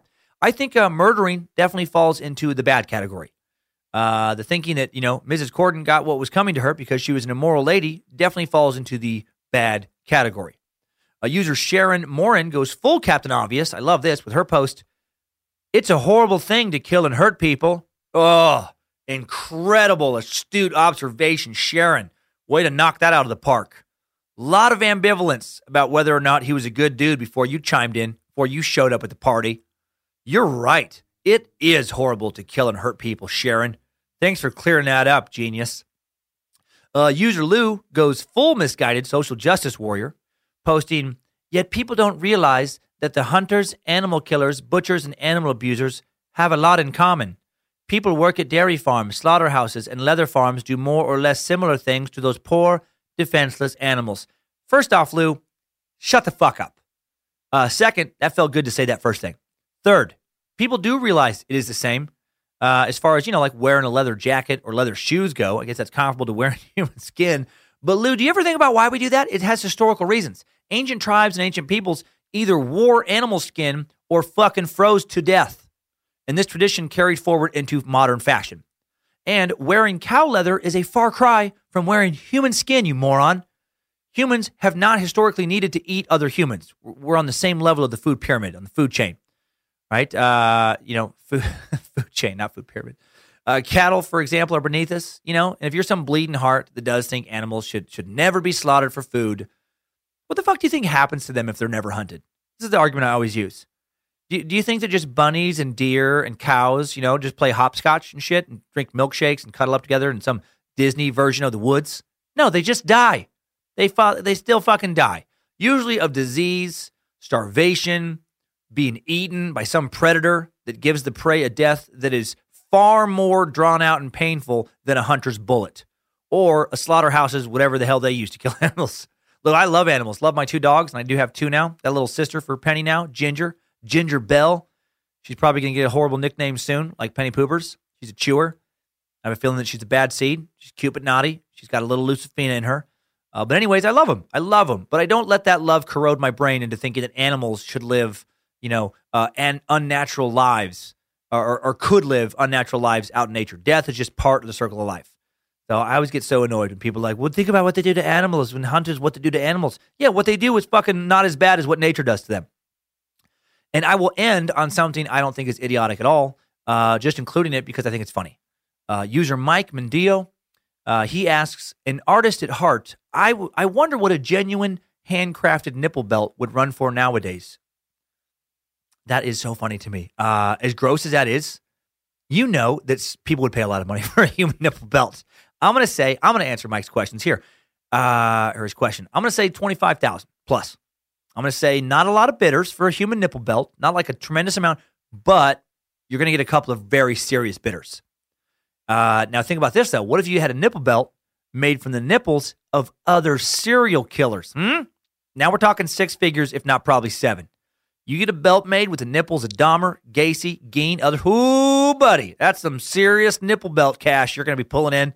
That's the mother of all nipple belts right there. Or what if maybe you could even make more money if you could have a nipple belt made of deceased sex symbols nipples? Like what if you have a belt like made out of like Marilyn Monroe, Betty Page, Anna Nicole Smith, Jane Mansfield nipples? Okay, I'm going to stop now because I'm starting to creep myself out with all my nipple belt talk. Ed Gein has gotten really into my head. Let's get the hell out of here. Idiots of the internet. So that's Eddie. Not really a serial killer, I guess. According to the FBI profilers, a true serial killer is someone who commits at least 3 murders over more than a month with an emotional cooling off period in between. That's the FBI's definition. And Ed killed, I think just 2 people. Some people think he killed more. There were a couple of the people who went missing between the time his mom died and he was apprehended. You know, those crimes were alluded to in that newspaper article earlier, but none of them looked like his mom, and none of them really fit kind of the MO. What a twisted dude, though. What a strange, place the human mind is able to go to. Gotta say, Gein disgusts me, but doesn't inspire hatred the way a serial killer like, say, Ted Bundy does with me. Like, Bundy wanted to inflict so much pain on his victims, so much suffering. He was so aggressive, so manipulative, so just monstrous and sadistic that way, so evil in that way. Gein just comes across as sad and confused to me. Like, he just was a weird mama's boy who wanted to turn into his mom, and he needed some lady skin to pull that off. I think a killer like Bundy would have looked down on Gein, would have possibly just been disgusted by him. As fucked up as Chikatilo was, at least his motive was a little easier to wrap your head around. It was sexual. He got sexual satisfaction through violence. Super fucked up. But anyone who's had a sexual urge of any kind, hopefully all of us can understand the need to satisfy it. You're horny and you want a climax. And unfortunately, Chikatilo was a monster and, climaxed in the worst of ways. But Gein was a different type of creep entirely. He didn't seem like he got any sexual satisfaction from killing. He didn't even really want to kill you. He wanted your skin. He wanted your nose. He wanted your nipples and your vulva. That's all. And that's really all there is to Ed. So let's take a few looks back before we get out of here with some top 5 takeaways. Time Suck Top 5 Takeaways. Number 1, Ed Gein killed 2 people, but the parts of many others were found in his home due to continual grave robbing in the final years before he was apprehended. Number 2, Gein killed both of his victims because they physically resembled his mother, the woman who dominated him so thoroughly he never left home until authorities took him to jail and never even had a girlfriend. Maybe the only infamous killer to both live a long life and also die a virgin. Number 3, dude made a vest out of women's torso. Made a vest out of a woman's torso, complete with breasts, still attached, tanned like it was an animal mount. Right? Wore it around the farm at night while also wearing a vulva and leggings made out of leg skin and also a human face mask. A real-life leather face without the chainsaw. Number 4, Gein turned some of his home into a nightmare factory after his mother, Augusta, died, but only a few rooms. His mother had such a powerful hold over him that even in death, that he cordoned off most of the house to leave it as she had left it and to separate his sick obsession with the memories of sweet, pure mama. Number 5, new info. On March 20th, 1958, while Gein was, in detention, while he was in jail, his house burned to the ground. Arson was suspected. The belief is that some local residents did it, and I bet you they did, to prevent the home from turning into some kind of morbid curiosity museum. Good for them. Protect the town from further embarrassment. Between the murderous rivalry and Ed Gein, Plainfield didn't need to be reminded of any local darkness. When Gein learned of the incident, he shrugged and said, oh, dang, I was hoping to get out and retrieve the many other nipple belts and titty vests I still have hidden inside. No, he didn't say that. He actually only said, just as well. Time Suck Top 5 Takeaways. Ed Gein sucked. Weirdest suck so far for me. Man, that guy was creepy. I'm going to be haunted by the mental image of him walking around the farm alone in the middle of the night wearing that whole suit of his, all that get up, coming home and relaxing in his skin chair, sitting alone in a room with skulls and boxes of parts. Haunting. But now it's over, and it's the weirdest suck so far. Recording this in the past once again, so don't know which topic won the Space Lizard vote for the topic of Monday, March 5th. But I'm guessing, based on current vote counts, it's either Nordic Gods or Jack the Ripper. Never would have guessed Nordic Gods would be a popular topic. I love how you all surprise me. And again, if you're having trouble with the Secret Suck features, give the Patreon post a little look-see, a little look-over. And remember, you can also vote in the topic voting on the web, not just in the app. And know that we're working on it all. We're working on it all. I'd like to thank whatever listener bought so much stuff for their business last week by clicking the Amazon link at timesuckpodcast.com to do your shopping first. Holy shit. Much appreciated. No extra cost to you, but really just helped me out a lot. Whoever just spent over $60,000 on Amazon. I don't know if you're doing some work purchases, but if whatever you were doing, please keep doing that. So grateful. And some people ask, like, where is that link? You just have to scroll down to find the link on the website. It's on the homepage, right underneath the Now in the Shop store link, right there, that little Amazon button. Now, come out and see me, damn it, and have a great time. Charlotte, Atlanta, Birmingham, Huntsville, Nashville, Houston, Dallas, San Francisco, not Plainfield, all coming up in April. Everything but San Francisco in one big week. More info up at dancummins.tv. Check out the dates. The Flat Earth Tour, it's going strong now. Snatch up some tickets, wear your Time Suck shirts, or don't. Just show up and have a great damn time. Big thanks to social media master and manager Sydney Shives, events coordinator and amazing patron saint of the at Secret Space Lizards social media accounts, Harmony Velicamp, show notes editor extraordinaire Jesse Dobner, and the entire Time Suck team, including interns Maddie Teeter and Deanna Marino. Thanks for all the reviews, spreading the suck. Every review helps every time, and you guys write the most wonderful things, and I read every review. Thanks for the email. Sorry I can't get back to each and every one. Just not enough hours in the day. Thanks to all you suckers who suggested this topic. Much appreciated. This Monday on Time Suck, we suck on David Koresh and the Waco siege on the Branch Davidian compound. Cult. David Koresh, the mullet-wearing, having leader of the Branch Davidian cult. Koresh joined a spiritual group that was based on the Mount Carmel Center outside Waco, Texas. He's based there, where the group took the name Branch Davidians. Once a member of the group, he competed for dominance with another leader named George Roden until Roden was jailed for murdering another rival for leadership. Man, rivals killing each other to become leaders of a cult? Huh? I'm in. Koresh led his cult in a 51-day defense of an armed FBI siege against his Waco compound. Over 80 cult members would die between a fire and a gunfight with ATF that also took the lives of 4 federal agents. Excited to dig into that shit for sure. And now it is time for some Time Sucker updates. Updates? Get your Time Sucker updates. Kicking these updates off with some humor and some inspiration. A little inspiring update from Colby Ray, a fantastic sucker, with a subject line of Master Sucker, witness of Nimrod's radiant taint, and father of the tiny monk who professes the apocalypse of dwarf logs and ants. Like the stand-up reference.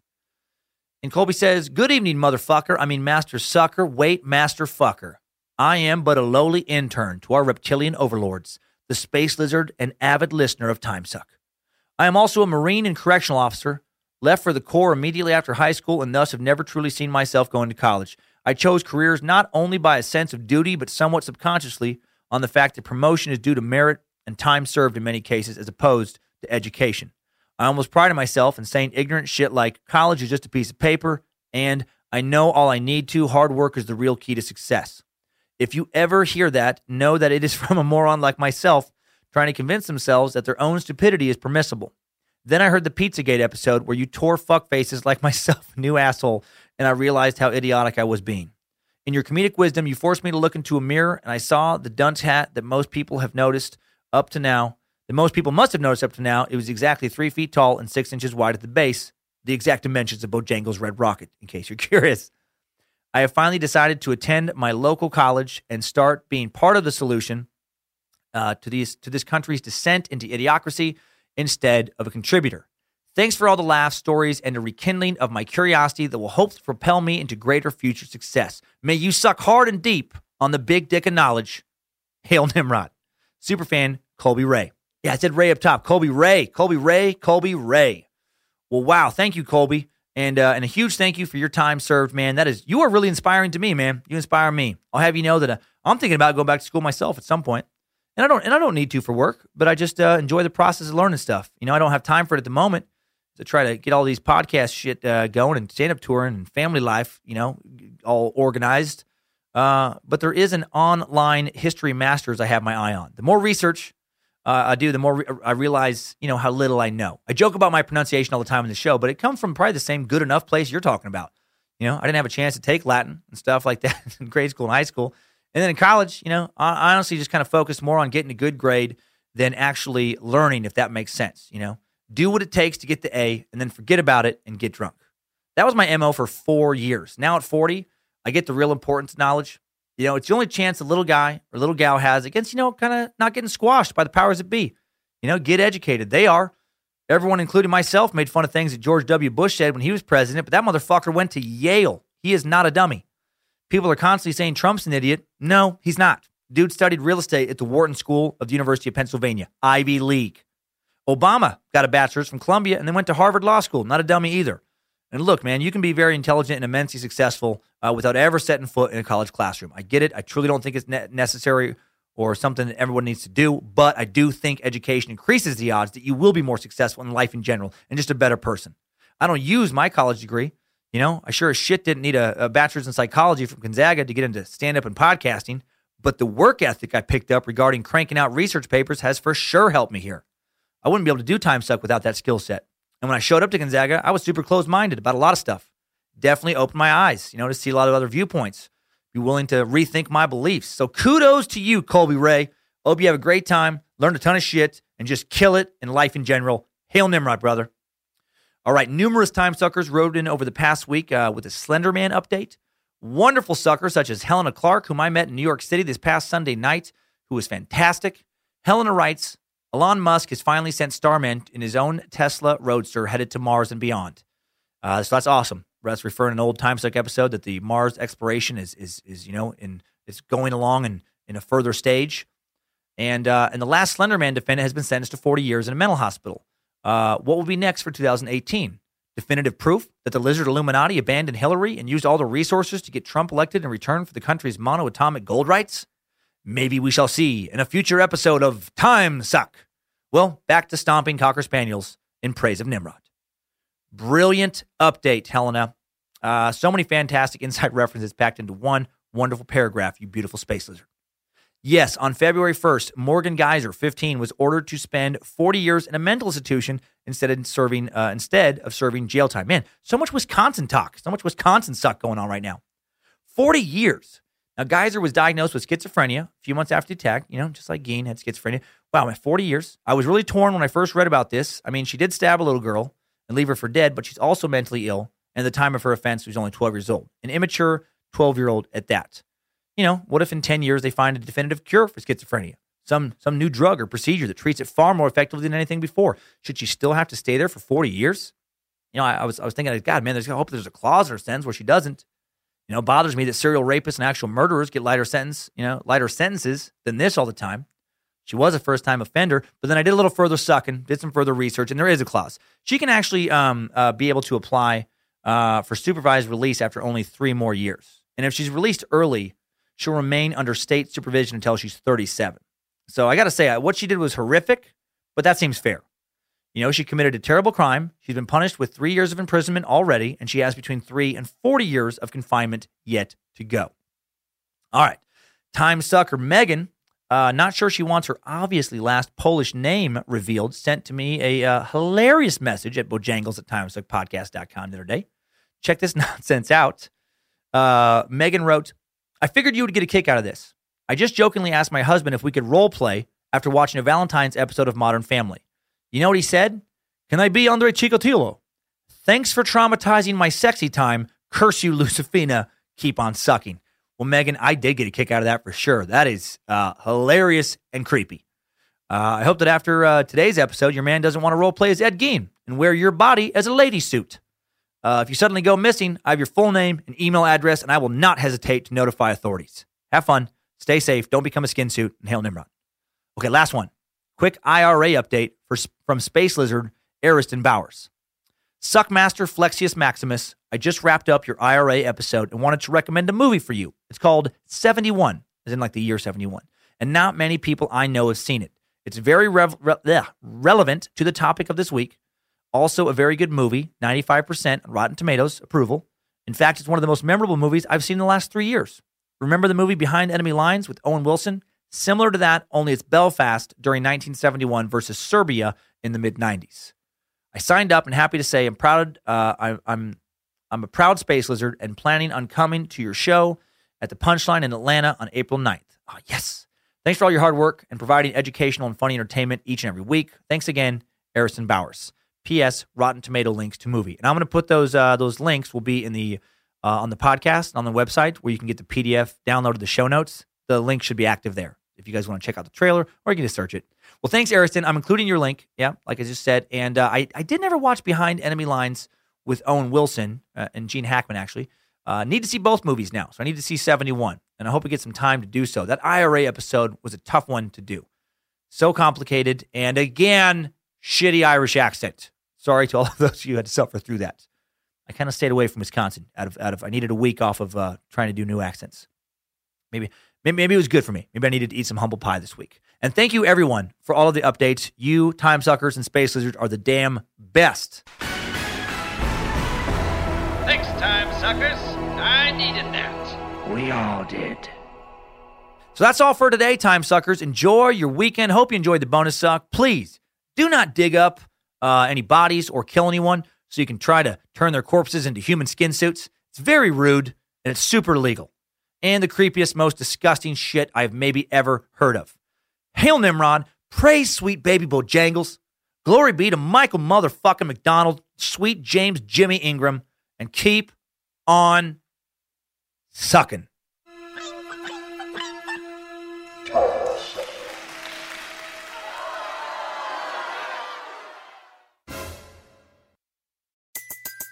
Everybody in your crew identifies as either Big Mac Burger, McNuggets, or McCrispy Sandwich.